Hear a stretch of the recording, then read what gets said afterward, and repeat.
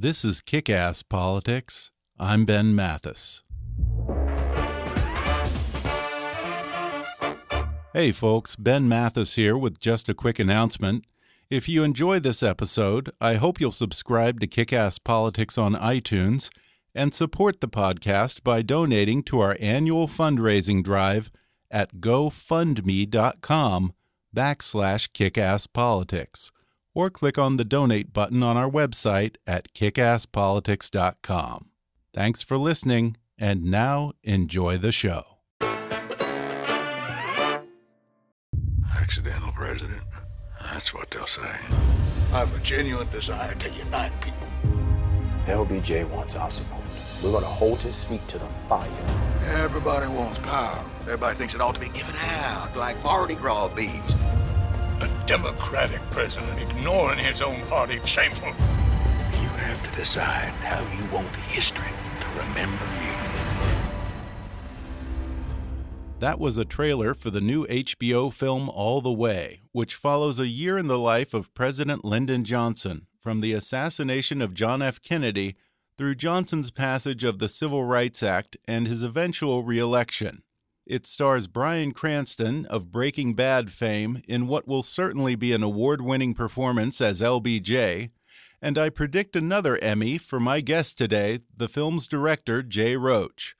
Jay has directed some of the best-loved comedy features of the past 20 years, including all three Austin Powers movies, Meet the Parents and the sequel Meet the Fockers, Mystery Alaska, Dinner for Schmucks, and The Campaign. He also produced such films as Hitchhiker's Guide to the Galaxy, Borat, Bruno, and Sisters. More recently, Jay Roach's work has taken on a decidedly political tone. He directed last year's critically acclaimed film Trumbo, in which Bryan Cranston played the blacklisted screenwriter of the same name. Plus, he directed and produced the movie adaptations of John Heilman and Mark Halperin's bestsellers Recount, about the 2000 presidential election, and Game Change, which followed the 2008 McCain-Palin campaign. Both of those films for HBO earned Jay Roach Emmy Awards for Outstanding Directing for a Miniseries, Movie, or Dramatic Special, and for Overall Outstanding Miniseries or Movie. Game Change also garnered him a Peabody Award and a Golden Globe for Best Miniseries or Television Film. Now, Jay Roach returns to politics in his new film, All the Way, also for HBO. And today, we'll discuss where his interest in political subject matter comes from. We'll talk about some of Lyndon Johnson's infamous and even bizarre negotiating tactics. We'll discuss why LBJ took a huge political risk in fighting for the Civil Rights Act, and how it nearly led to the South walking out on him at the Democratic National Convention. Plus, we'll talk about his complicated relationships with Martin Luther King, Hubert Humphrey, his wife, and J. Edgar Hoover. And we'll ponder whether LBJ, the ultimate Washington insider, would survive or thrive in today's anti-establishment political climate. Coming up with director Jay Roach in just a moment.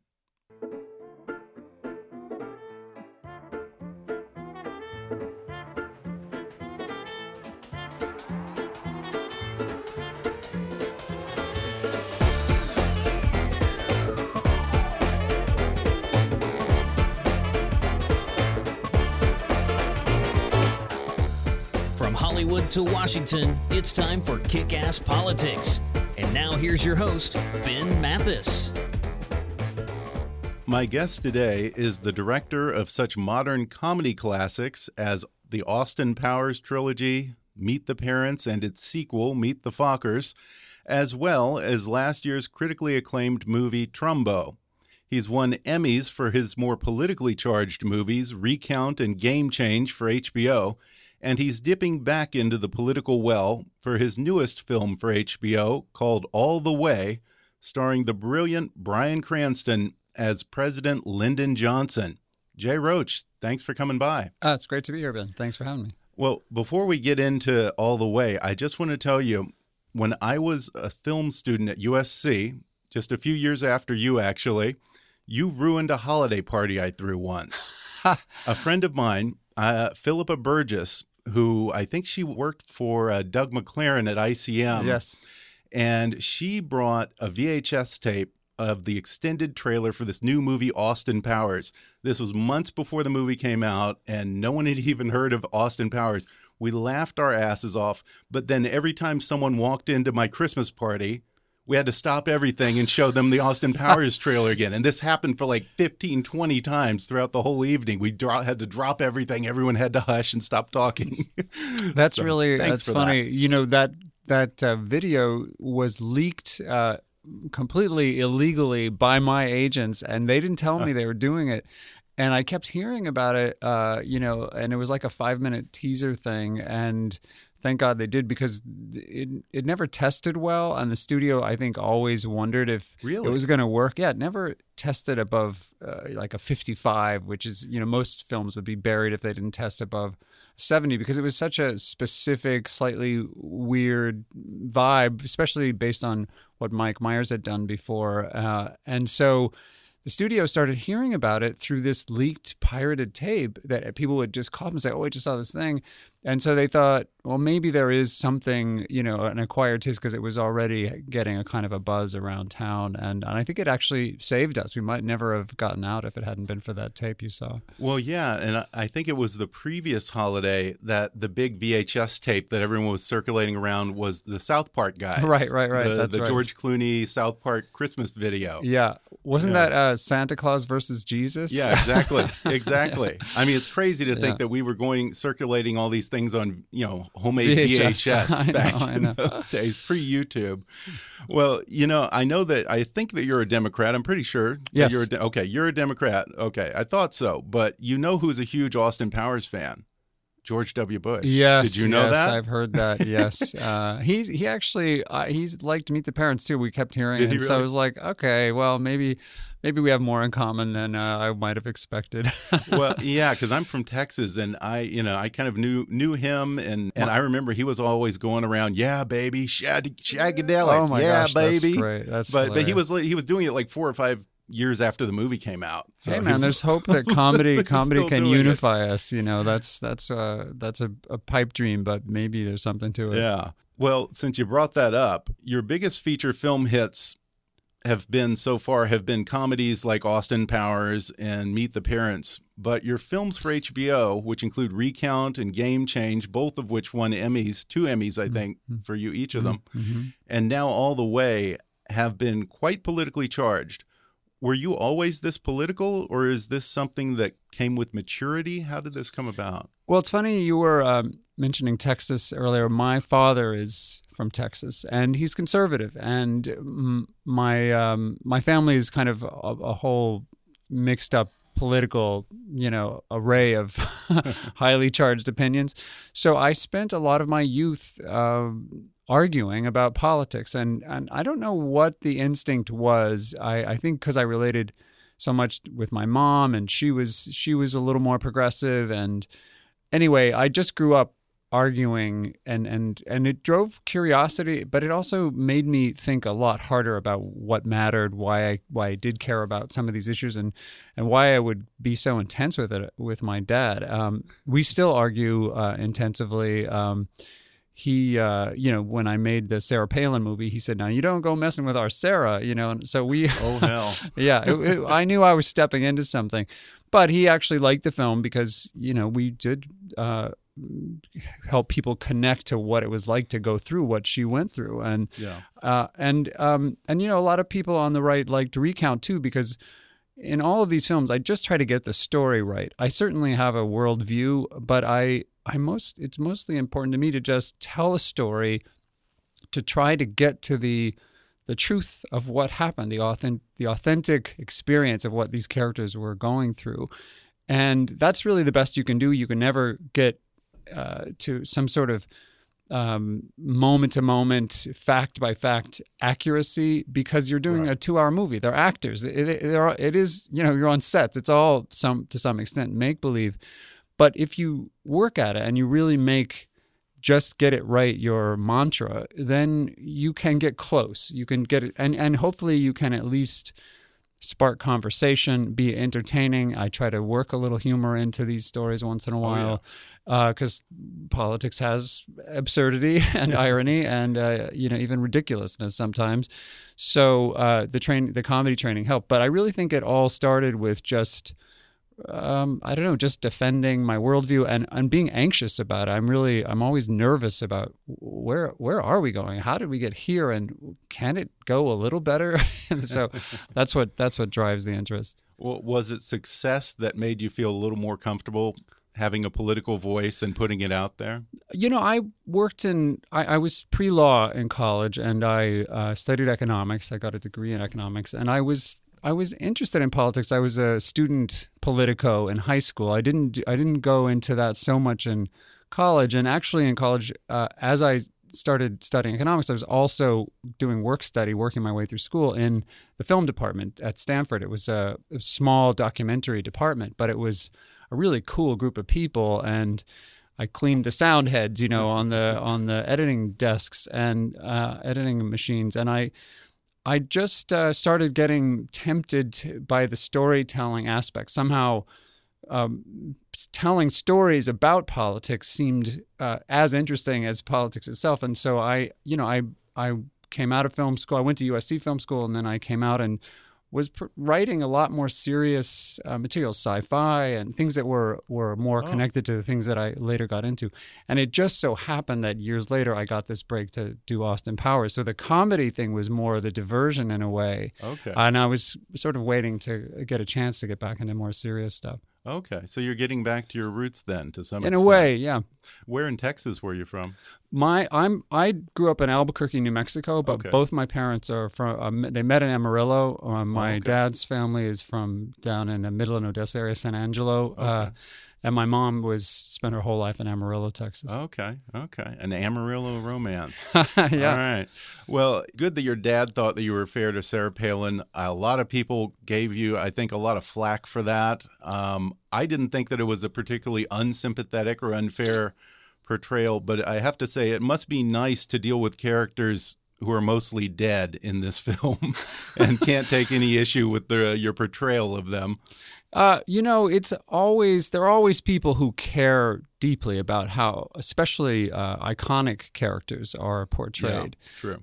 And by the way, most of the flack we got on the Palin movie were from people that worked, for her. We didn't get that much flack even from the right, because there were some people. I mean, the whole story takes place from the point of view of the Republicans who worked on the McCain-Palin campaign. Right. So there were a lot of Republicans who really loved that movie because they saw the kind of catastrophe that nearly happened and were wondering, how did we, the GOP, get to this place? And it's interesting in relation to the Trump situation now, because in a way Palin paved the way for the kind of campaign he's running. So, and I think there are a lot of people on both sides of the aisle who had issues with that approach. So, but on this film, there are people who care very much about how LBJ is portrayed and how Dr. Martin Luther King is portrayed. True. So we had a fairly daunting, predicament going into this to just try to get it right. But I had seen the play. I had seen it twice, actually. That's right. It's based on a play. Yeah, based on a great play by Robert Schenken. It won a Tony Award for the play, and Cranston won a Tony Award for portraying LBJ. I got to see it while I was prepping for Trumbo, which is the film I made last year. And during that time, Spielberg and HBO came to me and said, would you direct the adaptation of All the Way? I said yes, even not knowing whether Trumbo would go well. I was hoping Brian and I would get along, and we did, and that's how it happened. Yeah, I noticed that Steven Spielberg was an executive producer on this. What was his involvement with this project? He saw the play. DreamWorks they sort of talked to the playwright and got the rights and teamed up with HBO, got Schenken to do the screenplay, adapting his own play.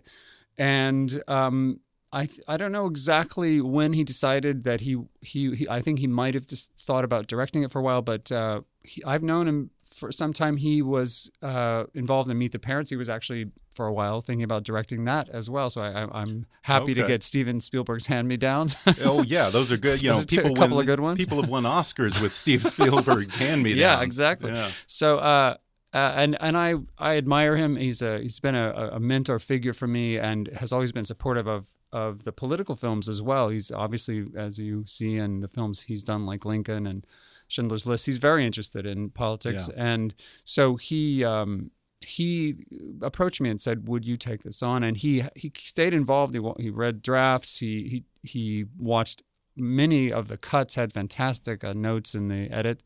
Was helpful in some of the casting ideas as well. So yeah, it was a fantastic collaboration. Well, yeah, and when I was watching it, one thing it reminded me of was Lincoln, because it's that rare glimpse into the political side of people that you know, but you don't really know. That insider's look at the actual horse trading, the wheeling and dealing, the smoky back room, and I loved that. And also the psychology. You know, it is great. Film can take you into the back rooms. That's why I have made all of these films, because I always say I want to be in the room where they decided, you know, to have Sarah Palin be the vice presidential candidate. I want to be in the rooms when they're fighting over the idea of whether hand counting in the recount was somehow, you know, inappropriate. And in this case, I wanted to be in the rooms where LBJ, after achieving the dream he chased for his entire life, which was to be president of the United States, becomes president, but in the worst possible situation after the assassination of John F. Kennedy. And then instead of shrinking back, takes on one of the most combustible issues of the time, which was civil rights, and decides to go against his Southern brethren to pass the 1964 Civil Rights Act. Yeah. And, you know, the thing that I love about this movie is it's the version of LBJ that I've always wanted to see, because if you ever talk to anyone who ever actually dealt with LBJ, they would tell you his greatest strength was he was this brilliant master horse trader who knew how to get his way. And aside from the arc of civil rights, for me, this was really a master class in the exercise of political power. That's right. He had been in the House of Representatives as a representative for a dozen years, another dozen years as a U.S. senator, and had become the head, you know, the Senate majority leader. So he was one of the most powerful and capable people, and maybe one of the most capable Senate majority leaders of all time. He had engineered so much legislation, and then he kind of stepped back, frankly, when he became vice president under Kennedy.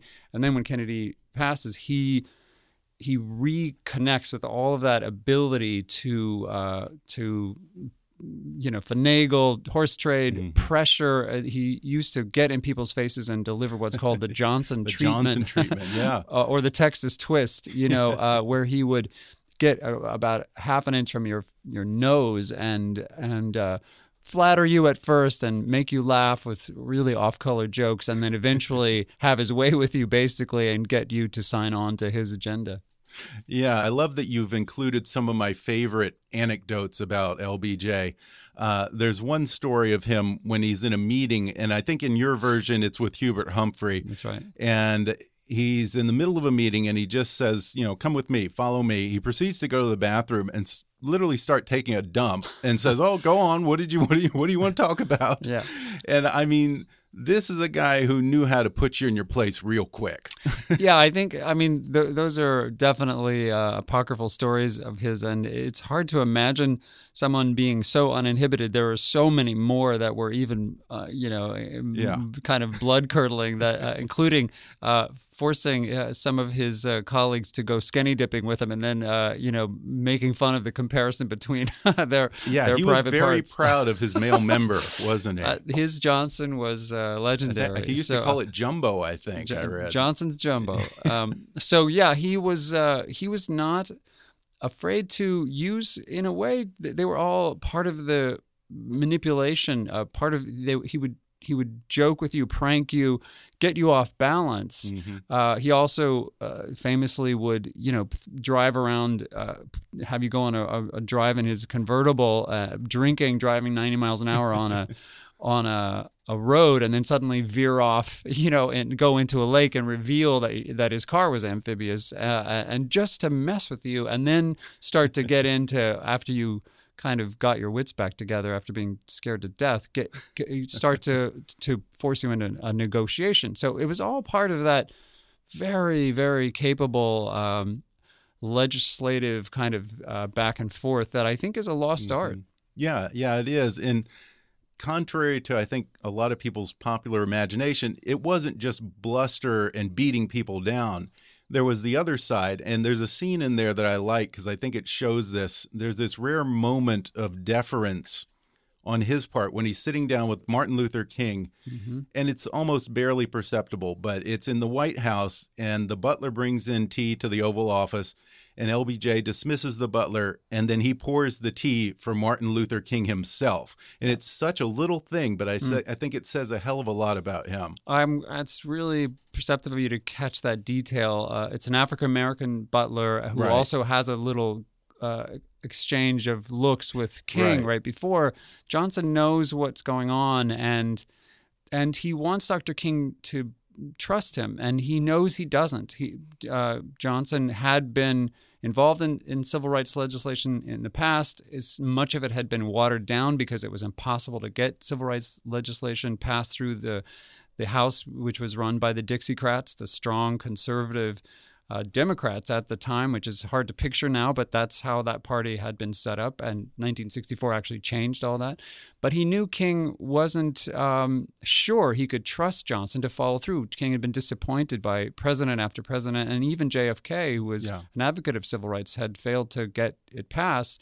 And Johnson knew he was going to use this tragedy that had befallen the country and the goodwill that came out in reaction as everyone tried to stick together and hold the country together to do real legislation that wasn't just political expediency for him. It actually was risky for him to go against the South and improve the quality of life of African Americans and all Americans, really, with the passage of the Civil Rights Act. And he needed King to trust him, so he was willing to put himself on an equal footing. Well, we're going to take a quick break, and then I'll be back to talk more with director Jay Roach. Back in just a moment.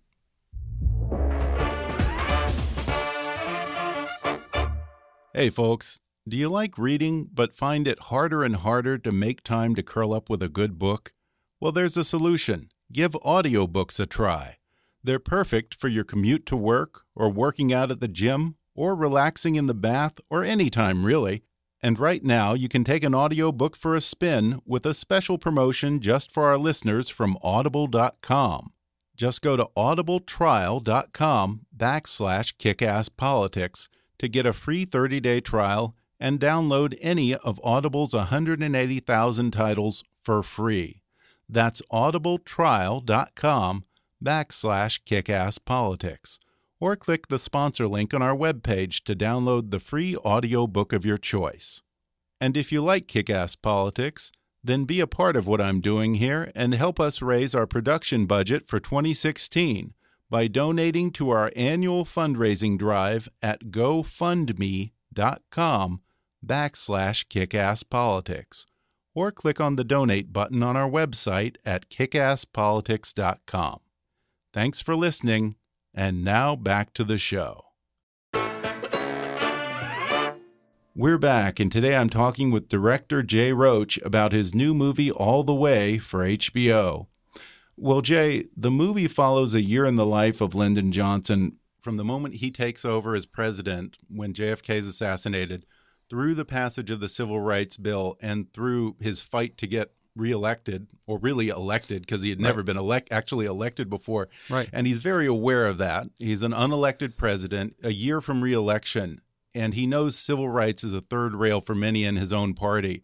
So why did he decide to take this on? Was it personal or was it political for him? I think it was a combination, but I think it was mostly personal. There's a scene in our film where he describes his experience as a high school teacher, straight out of college, teaching Mexican kids in a small school in Cotulla, Texas, and how he saw their eagerness to learn sort of disappear over time as they realized that they were going to be discriminated against just because of the color of their skin. Yeah. And you see, he delivers that speech in a press conference, so you know there would be a temptation to think, well, it's just a political posture, but he truly felt it. And the reason I believe that is because he really was taking a huge risk. He was the accidental president. He knew he was seen that way, and he knew he was the usurper to the throne in a very Shakespearean way, by the way. His predecessors murdered in Texas.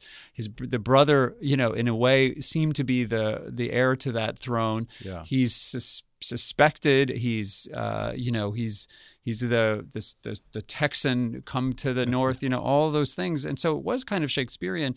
But he chose to do, instead of consolidating power, they say power reveals character. He chose to use his power to right a decades-long injustice, or centuries-long injustice in our country, and help all people who would be victims of discrimination by taking on this thing, and instantly was attacked intensely by his former colleagues, including his former mentor, Senator Dick Russell, who Frank Langella plays in our film. Yeah, and he grew up in poverty, so I guess there was kind of this sense of him being on the side of the underdog throughout his life. I think he always felt like the underdog, even though he had been in very powerful positions. He hadn't gone to a fancy college, for example, and that was a real source of pride for him in a certain way, with all the Harvard-educated Eastern intellectuals. But he did relate with people who were sort of kept under the boot, and Dr. King and all the civil rights leaders were going to be his allies. I mean, he definitely did not do this alone. There was a tremendous force in the South, led by Dr. King, but other leaders as well. And one of the great things I love about Schenken's script was that you see Dr. King is being pulled in all different directions by the more conservative NAACP, by the more radical Stokely Carmichael and Bob Moses. And he's trying to figure out how to deliver what he's promised Johnson, which is to keep things to keep the fire on down there, but not so much fire that it got out of control, and Johnson needed him for that. So I love the collaboration Schenken writes into to tell that story. It's an interesting parallel, because in some ways they're kind of in the same position. Absolutely. With their own constituency. Yeah, I really did love that. And, the other great thing is it's only kind of dropped in here and there throughout the film, but for the audience watching in full hindsight, there's this ticking time bomb of Vietnam, because the moment that breaks out, it's going to suck up all the oxygen, and they're going to miss their moment to pass civil rights. Yeah, you definitely know. You're absolutely on top of what happened with LBJ. We have a tough time looking backwards and seeing through Vietnam to these earlier years of LBJ's because of what happened, and it became so much of the problem for Johnson that, of course, by 1968, he's so unpopular, and his health is flagging, and he chooses not to run. And it was a major thing because he had done so much incredible legislation in his first couple of years. So it is we do show the beginnings of the escalation, because we do cover the Gulf of Tonkin incident. We have Bradley Whitford plays Hubert Humphrey. I have this incredible cast, which I felt so lucky to assemble.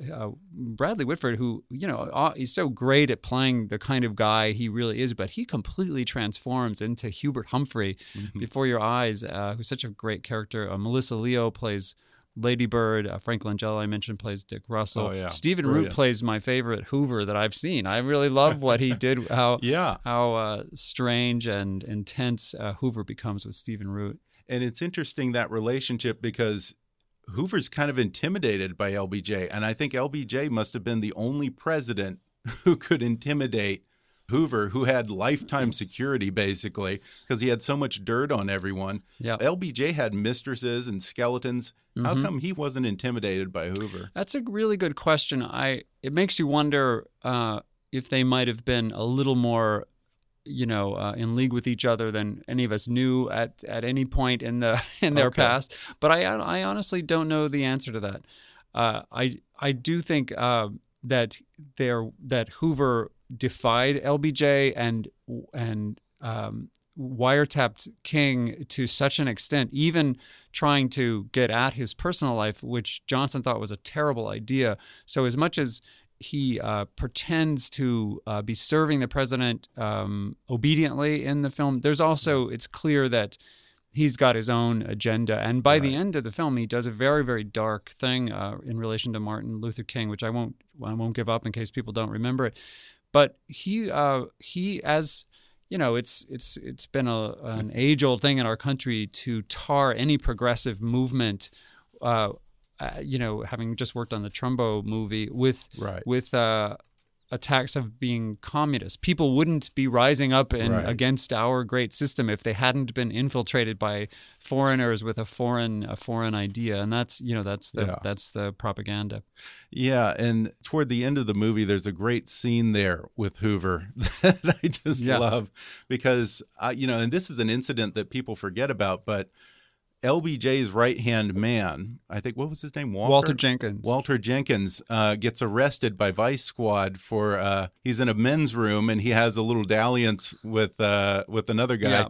LBJ is shocked by this, and he's known this guy his whole life. He says to Herbert Hoover, he says, "How do you know? How can you? He's just so shocked. How can you tell, Edgar? How can you tell these guys?" Yeah, it's one of the most incredible stories. That moment is interesting because obviously Hoover, who had a very intense sort of witch hunt for homosexuals throughout his entire career with his own closeted life.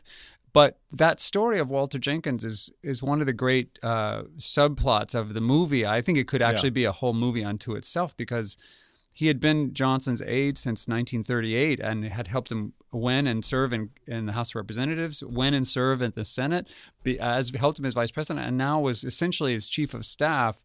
Bill Moyers told me if he hadn't been thrown under the bus once he was caught in that YMCA and sort of fired because he was gay, Vietnam might have never happened because he was his closest confidant outside of Lady Bird. Yeah. And Johnson was constantly, being harangued by McNamara and all the other generals who would always, of course, say, this time, even though we failed this last time, we'll get it right. We'll just throw in more troops and we'll get it right. We'll shock and awe them and we'll get out, win and get out, And Walter Jenkins had been a guy to say, are these guys for real? Is this something I should, and he was a great counterbalance to those other opinions. Whether that's true, I'm sure Mr. Moyers is speculating, obviously, but he was that close is all I'm saying. And it was such a tragic story the way whatever it happened to him. He actually ends up going back to Austin with his family. I think he became an accountant, and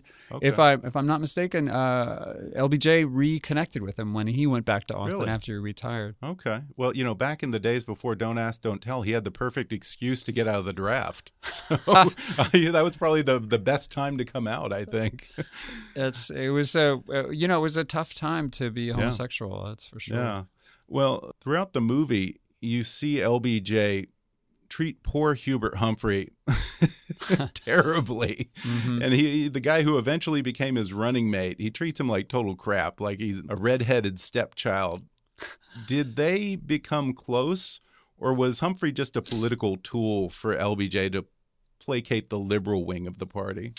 I think that LBJ was often he would manipulate people as needed to accomplish the ends he sought. And fortunately, most of the things he sought were very, very constructive goals. He passed some of the most incredible legislation since FDR. He passed, Medicare, Medicaid, Head Start, doubled the education budget, increased spending on infrastructure, like an incredible array of things that actually improve the lives of people. And to do that, he was always, sometimes even bullying people. And in the case of Humphrey, he suspected he would be his vice president. He knew that to win over the liberals, which he would desperately need if he was going to lose the South, Humphrey would be the perfect guy. But he wasn't entirely comfortable with the choice, and he dangled it in front of Humphrey until the very last second. Yeah. I don't think Humphrey knew, even as he was flying to the convention, for sure that he was the going to be the VP choice. And I think it's just, again, people describe LBJ as being in so many different things, kind and cruel, competent and, dysfunctional, like a whole range of unbelievable adjectives. And one of them was occasionally being, a bully, so occasionally. Yeah. Well, yeah. But out of love, he loved his country, and he would bully you to get it, but not, sometimes more selfishly too, I'm sure. Well, in his personal life, you see him snapping at Lady Bird, his wife, a lot. And there's a scene with his daughter that seems to indicate that they probably didn't have too much of a relationship. Was he better at fostering political relationships than real relationships? It depends on who you talk to. I think he's certainly another Moyers quote that Robert Schenken told me was that I never liked the man very much, but I loved him. And I think that's unfortunately he was, I can relate in a certain way to that Texas masculinity. My own father was raised on ranches all throughout Texas, and there is a kind of fighter, survivor, sort of, a pioneer spirit that was different than the way men are today. And he was very much a throwback. And fathers weren't sometimes as close to their kids, and especially working fathers who worked insane hours. And it was actually Brian's idea to put in that scene where he speaks to his daughter, and you get a sense of, wow, he might be sacrificing a lot to be the leader of the free world. Yeah, and you see that in Trumbo too. Yeah, Brian. Absolutely. And again, very similar in that way, that it was just because Trumbo's daughters described it to us that way, that he was a kind of old-fashioned father where kids were to be seen and not heard. I heard that a lot when I was a kid. That's why kids are to be seen and not heard. Well, that you wouldn't hear that in a typical progressive school in California these days. And it's interesting that you went into filmmaking. Yeah. Well, again, I think I was rebelling. I wanted to tell stories, and for a while I was supposed to be seen and not heard. Well, you mentioned earlier Dick Russell, Senator Dick Russell, who was LBJ's mentor and kind of one of his best friends. And he was a Dixiecrat, and he has a tough time with the civil rights legislation. There's a little bit of a question as to what his motivation was, whether he was a racist or whether it was states' rights and so forth. And there is a scene where Senator Russell, played brilliantly by Frank Langella, talks about mourning the passing of civility and etiquette and process in the Senate and party loyalty. Yep. And I think people forget that in the days of LBJ and Russell, it wasn't all this acrimony and bitterness. The Senate was supposed to be the civilized place. Yeah. I wonder if there was a certain amount of, like we've talked about, a compromise and horse trading. But there was quite a bit of conflict as well. And as we all know, whenever you're the person, whenever your cause is what you're talking about, it's the civil, patriotic cause. And I do think that Russell, who was a segregationist through and through, there's no question about that, believed that segregation somehow was part of protecting some old code, some old social order, not appreciating how much that social order had depended on abusing an entire group of people, like an entire race, an entire group of Americans, of human beings. And that was a consciousness Johnson did not accept. And that is, again, that relationship with Russell and Johnson is a father-son story. I love my father, and I've learned a tremendous amount about honor, honesty, hard work, incredible values. But I did see growing up that his political philosophies were so radically different from mine, and I couldn't figure it out. And that's, again, partly why I tell these stories, is I just want to understand the psychology. I do judge to some extent. I can't help that, but I mostly want to just understand. Yeah. And on a certain level, it seems that he has this love of the process of the Senate. Yes. But I'll be interested to see how the movie's received by the public. I know the critics are going to love it because it's just absolutely excellent. But I'd be interested to see what the public thinks in this political environment, because he was the ultimate Washington insider, smoky backroom deals and all. And right now, both sides, there seems to be much anti-Washington, anti-establishment anger. Everyone seems to want an outsider, whether it's Bernie or Trump. Do you get a sense that LBJ would probably have a tough time today? It's interesting. I think he might have a tough time, although if anybody could navigate a complicated set of forces that were in opposition, he would be one of your better choices, because he actually had that much experience. People look down on experience now in Washington. Having experience in Washington is a negative. Yeah. For Johnson, it was a huge positive. He knew what mattered. He knew what was at stake for every senator. He knew their wives. He knew their kids. He knew them as people, as opposed to as the enemy. And that ability to treat people like people, as opposed to just a member of the opposite party, he would excel at. And the thing that you brought up such an important point, important to me, is that there is a tendency now to delegitimize government to such an extent that it is that campaign to do so is kind of fulfilling its own prophecy, because as you keep electing people who don't trust government to go into government and don't think it's going to do any good, they will make it as dysfunctional as they have promised it will be. And if this film does nothing else, I hope it reminds people that there is a possibility when good people are elected, good government can happen. And it's not about small government or big government. It's about better government. Shouldn't there be, since it's the people we elect, it's for us, it's our government, shouldn't we try to figure out a way to re-legitimize public service and the power of the government to improve the quality of our lives? LBJ did that. You may disagree with how he did it, but he cared about that. And I think there's to be honest, I think it mostly comes from the right, that the instinct to perpetually look at, as Ronald Reagan said, government as the problem and not the solution. But government only exists to create solutions. That's all it's for. And if you lose faith in that, then what's left? And, we were talking off mic earlier, and I was telling you, I had Senators Trent Lott and Tom Daschle in a while back, and they were talking about how they lived in Washington. They hung out with each other's families in service of their constituents. They spent all their time in Washington because that's where things got done, and they got to know the people they were dealing with. That was LBJ too. He didn't do anything else. He didn't read books. He didn't go to movies. He didn't do anything but politics. Even when he went back to his ranch, it was just known as the Western White House. Well, I'm curious, as a director and a writer, what do you look for in a story in general?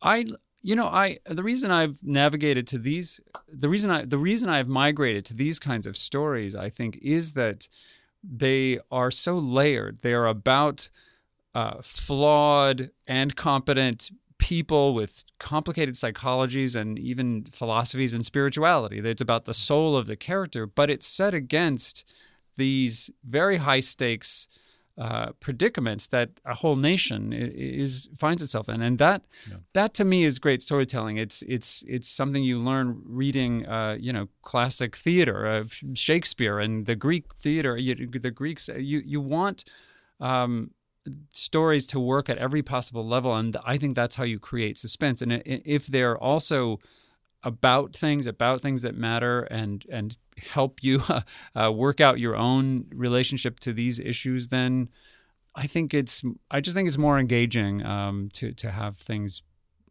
be working at so many different levels. Before we go, just to throw back to your last film, when you were writing and directing Trumbo, did you find yourself thinking, my God, 50 years ago, this could have been me.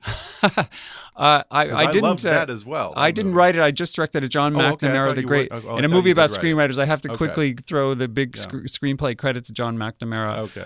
But both of us would have been blacklisted 50 years ago. There's no question about it. Especially making a movie about the blacklist, exposing the persecution of people just for their political beliefs. It would have gotten you blacklisted. Lee Grant was blacklisted for 12 years of her incredible acting career because she went to a funeral for a blacklisted writer and implied that the stress of being blacklisted killed him. Yeah.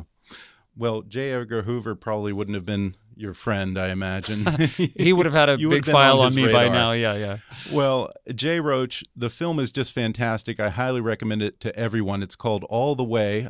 When does it premiere on HBO? On May 21st, Saturday night. Terrific. We got to see this movie, folks. Jay Roach, thanks for coming on the podcast. Thank you, Ben. Great interview. I really appreciate it.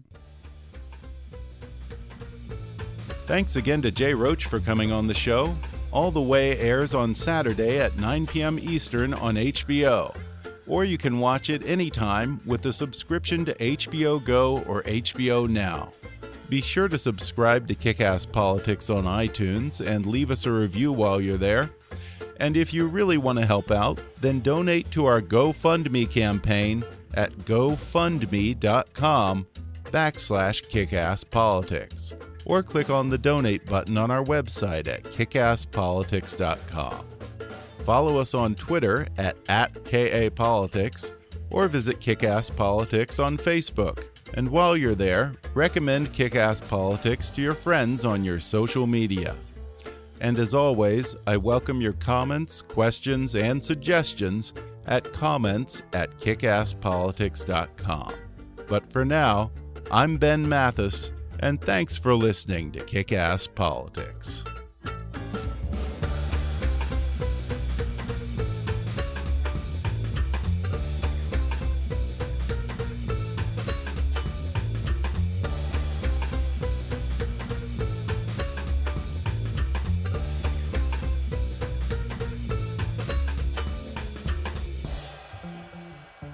Kick-Ass Politics is a trademark of Mathis Entertainment, Inc.